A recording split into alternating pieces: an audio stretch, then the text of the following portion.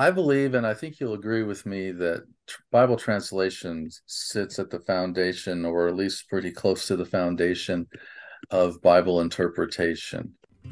Welcome to the Eden Podcast, where we true the verse of Genesis 3:16, and we discover that God didn't curse Eve or Adam or limit woman in any way. This is Media Monday on the Eden Podcast. And the home of the Eden Podcast is the True 316 Foundation. Our website's tru316.com, and I'm Bruce C.E. Fleming. My co-host is Joanne Hagemeyer. Joanne, would you introduce our guest for us? Thanks, Bruce. We're here with Jeff Miller, who lives with his wife Dana in Eastern Tennessee. He's committed to teaching the Bible, both at Milligan University, where he's employed, and in local congregations. He's also involved in worship ministry, primarily as a pianist, and for 9 years, he was editor of Priscilla Papers, the academic journal of CBE International. Currently, he is the lead facilitator of CBE's translation project, and we're glad to have you with us, Jeff. Thank you. Thank you both. Okay, great. Thank you, Jeff. Jeff, we've been crisscrossing our lives in different ways, but this is really the first time we're getting to know each other. Can you tell us how you came to Christ, grew in him, and just get us started with that part of your story? Yeah, I'd be glad to. I grew up in Nebraska. I grew up in a Christian family. My parents were both very involved in ministry. My dad was a Bible professor. He had almost exactly the same job that I do now. Um, and so I was one of these people who was in church every Sunday. I was born in November, and I was baby Jesus in a nativity play in December. And so just to be clear, I do mean every Sunday. Right. So a Christian family of very good people. And I grew up in what has a movement that has a handful of names: the Christian churches, the Churches of Christ, the Restoration Movement, the Stone Campbell Movement. We are a non-denomination, and there's a lot of us in certain parts of the country and the world, but there's other places where you just really wouldn't know those terms. It's a pretty conservative group, and I grew up complementarian by default. It wasn't necessarily what I was actively taught, but I must have been taught it somewhere, because I had all the complementarian's assumptions up until and throughout most of my college experience, which was a Christian college training for ministry. Mm-hmm. So then when you started flexing your muscles as a believer in Christ, and you had skills, but you also had spiritual gifts, you've been putting those to work now for a number of years. Tell us about your ministry story. In college, I was preparing to be a pastor, a preaching minister. That did not happen. And looking back on it, if I can be honest with myself and transparent to you, I think there was some arrogance in that. That might sound like an odd thing to say, but at the time, my assumption was that it's the better students, the smarter students, the ones who are better at Greek and Hebrew, who become pastors. And if you want to be a children's minister or a worship minister, then that's fine. And that's a ridiculous thing for me to say now, looking back on it, but that's how I felt at 18 and 19 years old. And so I thought, well, I'm cream of the crop. I'll become a preacher. Well, I ended up in youth ministry after that, just because it's the way it worked out. And I did that for 8 years, and I loved it. And I saw the benefit of academic training, of course, just like you would as a pulpit minister. But I valued it in every way. And also ended up doing worship ministry over the years in part-time capacities, interim capacities. And so I guess I've been working to prove my 19-year-old self wrong for a long time now. Eventually, however, as you said in my bio, I became a professor. And I don't regret any of my time before that in youth ministry or worship ministry. It was good preparation. But now I'm in my 25th year of teaching Bible at a college, and I don't plan to quit anytime soon. So you're getting pretty good. You're probably up to 25 books through the Old Testament. Eventually, you're going to get around to the New Testament. Is that right? That's one way to look at it. Count a little different. All right, maybe you do count different. And we'd also like to ask about your True 316 story. How did you first hear about us? And do you see any value in the Genesis 3:16 message that God didn't curse Eve or Adam or limit women in any way? I do. I first became aware of you and your ministry through your book. Um, and then from that to the website. Um, I think that I received a gratis copy of that book in the mail, for which I would thank you. And so it's on my shelf, and it took me to the website. And, because I teach Bible and Old Testament survey to freshmen, I've got about 70 freshmen right now. Today's topic was Ruth, but we were in Genesis just a month ago. It really is pervasive, isn't it? How people use the word curse, either because they assume Adam and Eve were both cursed, or because they're just being loose or not precise with their language, right? And so I I point out in class and I point out in conversation all the time, no, this is not a curse. The results of you know what I'm talking about better than most people, the childbearing results and the land won't give its crops readily results. I much prefer words like consequences and results than giving the impression that this is God's will for the future or for people. So you used a kind of a keyword a little bit ago, and then in your bio we talked about this translation project.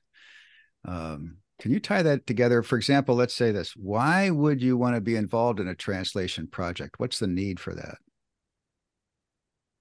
Thank you. Good question. I believe, and I think you'll agree with me, that Bible translation sits at the foundation, or at least pretty close to the foundation, of Bible interpretation. How can we possibly interpret in commentaries, in sermon preparation, in lesson preparation, in devotions, in communion meditations, or just in our own quest for understanding? How can we possibly get closer to the truth if the translation we're reading from obscures it? It puts this barrier in front of us, which for some people is insurmountable. How do you overcome a translational bias or barrier if you don't even know it's there? It's hard enough if you do know it's there and you go through the work of getting 5 or 7 translations, looking up reference works with Hebrew and Greek, etc. So it's foundational in that regard. I'm really curious about your own process of moving from what you described as sort of a default complementarian way of seeing things to your current place. I mean, that's a big process, it's a big change. It sure is, yeah. Well, thank you for that.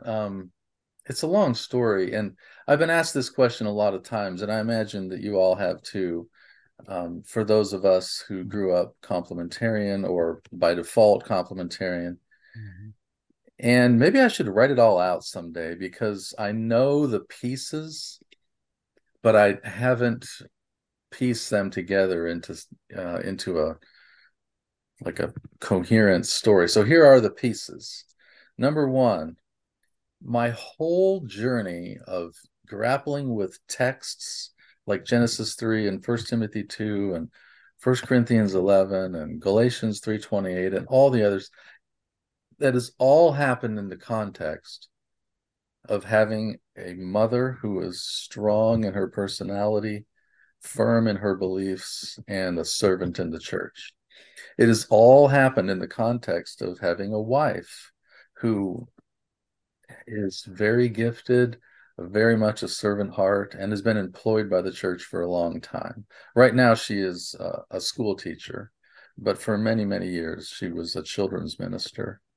And so working with the church staff and volunteers.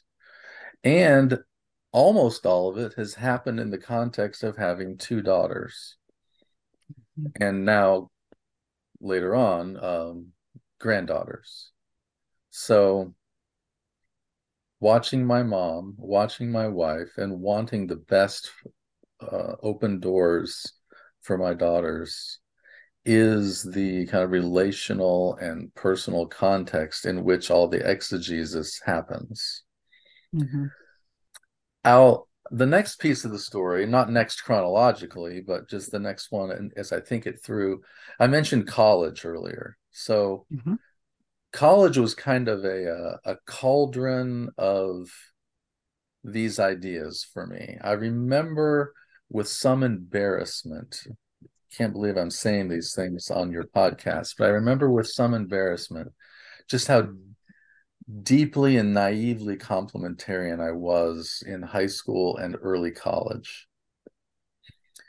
I also remember watching my faculty, and I think I found a way forward, not only from their teaching, but from their approach to teaching and their lives. So I have one professor, for example, um, who was extremely conservative in his beliefs and in his methods. There are no exceptions to anything, and the text can only mean one thing. What I mean by that is it has to mean the one thing that he knows it means. And you have to put that on your tests and your quizzes, just like he said it. And so I experienced some of that, and it left me thinking, I don't want to be that way. I don't want my students, if I ever, I mean, I didn't know I was going to be a professor, but I don't want the people I minister to think that my main role in this world is to be a know-it-all. I I had remember another. when I went to seminary, there are some seminary jokes, and one of them was about a professor like that. They said where the Bible was clear, he was clear, and where the Bible wasn't clear, he was clear. Mm-hmm. That's great. Yeah. So in I remember another professor who was he was in some ways like that, but he was more like, I will admit I'm wrong if you prove me I'm wrong, Hmm. which of course is hard to do from a student's point of view.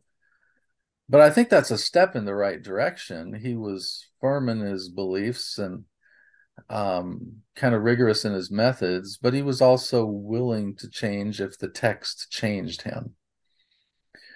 And then another professor I had was much more, well, how should I say this? I think in retrospect, I mean, he was at the time younger than I am now, right? But I still view him as an older person.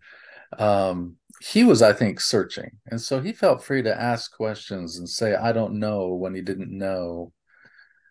And I won't list all my faculty for you, but I have one more who was a committed egalitarian, but also was committed to only proceeding in unifying ways.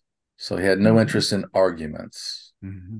Mm-hmm. He would much rather just be a mentor or an encourager than an arguer. And so somewhere I came out of all that trying to mimic and grow from the better parts of all those approaches.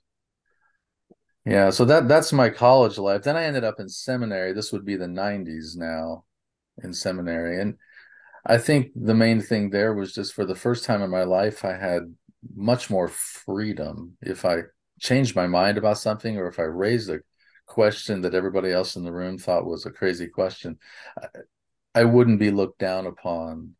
I wouldn't be pulled aside later. And so just the freedom to think and study and read and interact and informally with people took me almost all the way to where I am today in this stance that Bruce phrased earlier of um, women. Well, exactly how you said it, I don't recall, but I would say women can and should pursue God's calling in their lives, Mm-hmm. regardless of what that calling is, regardless whether your denomination or your or the people in your lives telling you not to. So Mm-hmm. seminary got me almost all the way there. And then after that, it was more of the same. It was being in situations where I didn't have to fear for a job or for a relationship if I just thought deeply and carefully and read these books and those books.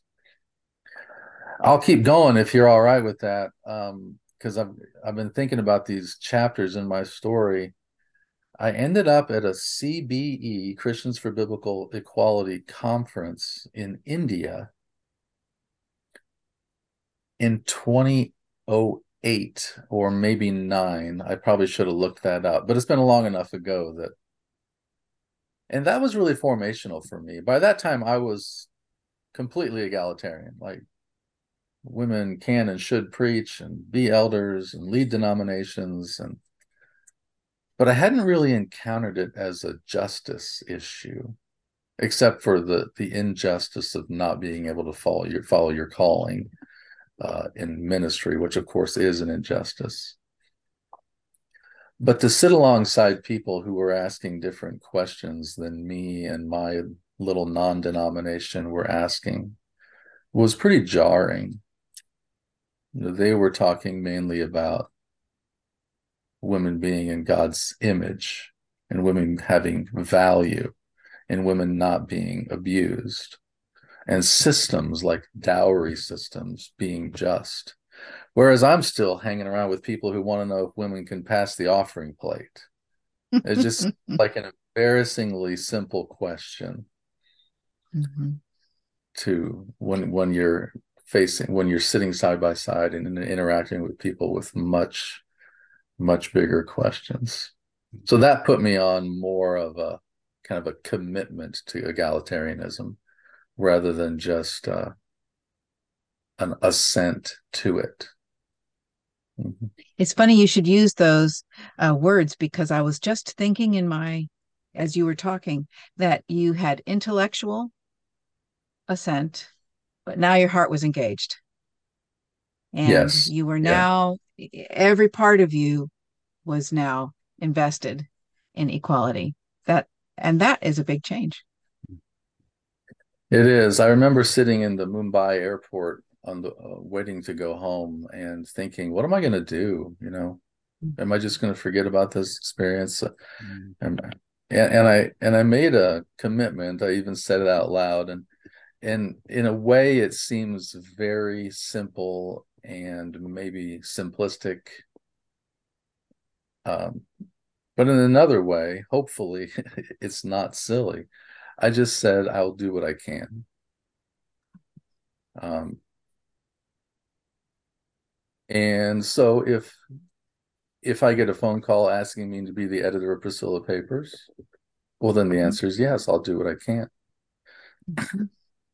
And if Bruce finds my email address and asks me to be on this podcast, for me to say no would be going back on that little vow I took in an airport. So And you made me work. I had to go to the school thing and fill out the form, and and then you were great after that.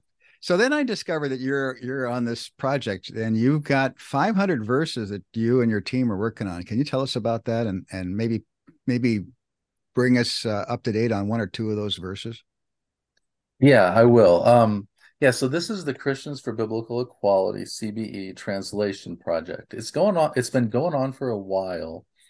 It got started, we could say officially or formally started in 2019 at their conference in Houston. But it has roots before that. Like by the time it started, there had already been some meetings that I was not a part of in which they chose the passages to be translated.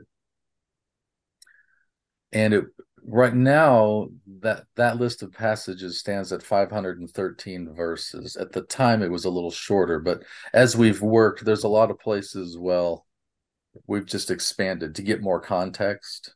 So I don't know how many there was to start with, but it's 500 right now, and only an insider nerd like myself would say 513 because it was really hard to come up with that number, so I use it. So the the work is done by two committees. One is just simply called the Old Testament team, and one the New Testament team.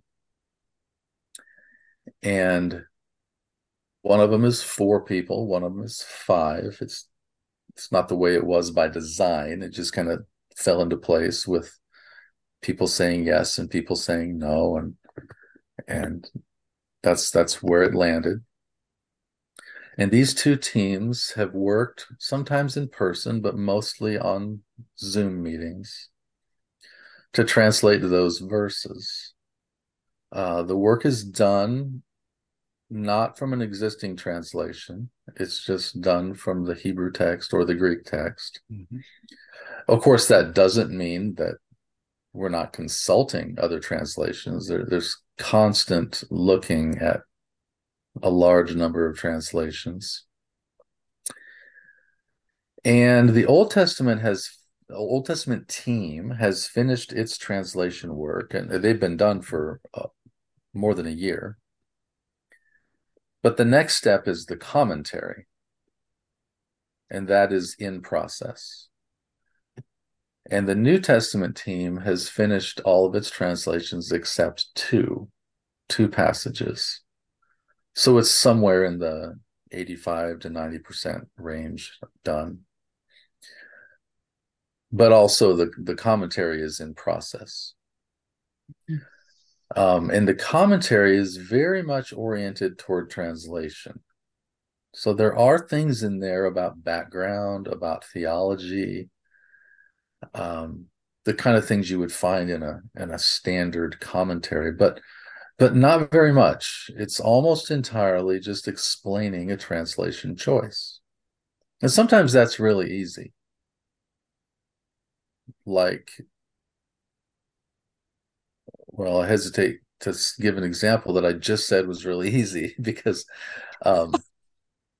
that's an odd thing to say. It's easy for our Old Testament team, four people with PhDs in deep knowledge of Hebrew, to decide to say side instead of rib mm-hmm. in Genesis 3:21. That doesn't mean it's easy, right? They had to learn Hebrew mm-hmm. and they had to study the matter, and they had to get the lexicons out, and they had to look at 10 or 15 other translations and then make the decision. So maybe I jumped the gun there by calling that an easy one. There's a lot of people out there who would disagree and they would say it should be rib. But I just mean the writing of the commentary, because that's one sentence.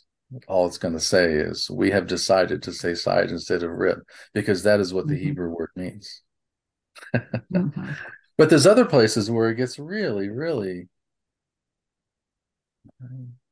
complex and complicated. Mm-hmm. So, for example, in the New Testament, we had a very long conversation. I'm going to guess about 3 hours about how to translate what is usually translated Son of Man. Oh, yes. And there's 5 people on the New Testament team, and what we're usually able to do is either come to consensus or come to 2 options and vote. Mm-hmm. And then we hope that the vote is 4-1. I mean, we wouldn't be voting if it was 5-0. Right. Yeah. Because that's a more comfortable place to be than 3-2, right? And it's Yes. 2. Then are you really representing the committee's work? Well, with Mhm. Son of Man, we couldn't even narrow it down to 2 options to vote on. And there's only 5 of us. We've got 3 or 4 options to vote on. I'm just giving an example that shows the complexity or the difficulty of it. So what did you come up with? Or I don't know how you did it. Well, you see, the problem is this was a year ago. And so I don't want to say it wrong. We decided to translate that phrase, "Ha huios tu anthropou," the Son of Man, the Son of, as the divine, excuse me. See, I almost said it wrong. The human Son, Mm-hmm. the human Son. And then if it's the other phrase, the Son of God, that would be the divine Son. Because I like it.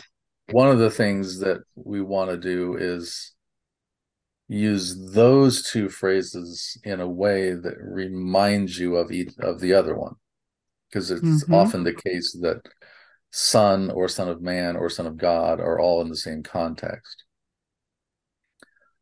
That's what we decided, but that doesn't mean all 5 of us decided it because Mm-hmm. there's also just the human one, the human being, the human, the Son of humanity, Mm-hmm. or the Son of Man, which we didn't Mm-hmm. decide to do that. But Mm-hmm. sometimes some Bibles, it's not our choice, but some Bibles will go with Son of Man, not because they think it's best. They probably ran into the same trouble we did and couldn't decide among themselves. And so in the end, like, well, we'll just do what everybody's doing. But no, that's not what we did. So, and it's only I in one of actually our it sounds texts. Go ahead, John. it sounds like it was a very fruitful 3 hours actually, because you It you was. you drilled down to a concept that you really wanted to do, all of you, which was to see Jesus both as human and as divine. Yeah. And Jesus is spoken of in both of those ways throughout scripture. So this does help us to see that. Well, I think that's a great 3 hours and a Well, very thank you. interesting way of, Mhm. resolving that. Thank you for that. It's encouraging. So now, if we just said that in the text, people would notice, and it might be helpful, but the commentary is essential there. There needs to be Mm-hmm. commentary that says, what are the other options and why did we choose this one? So that's what the commentary Mm-hmm. does. Mm-hmm. Um, Mm-hmm.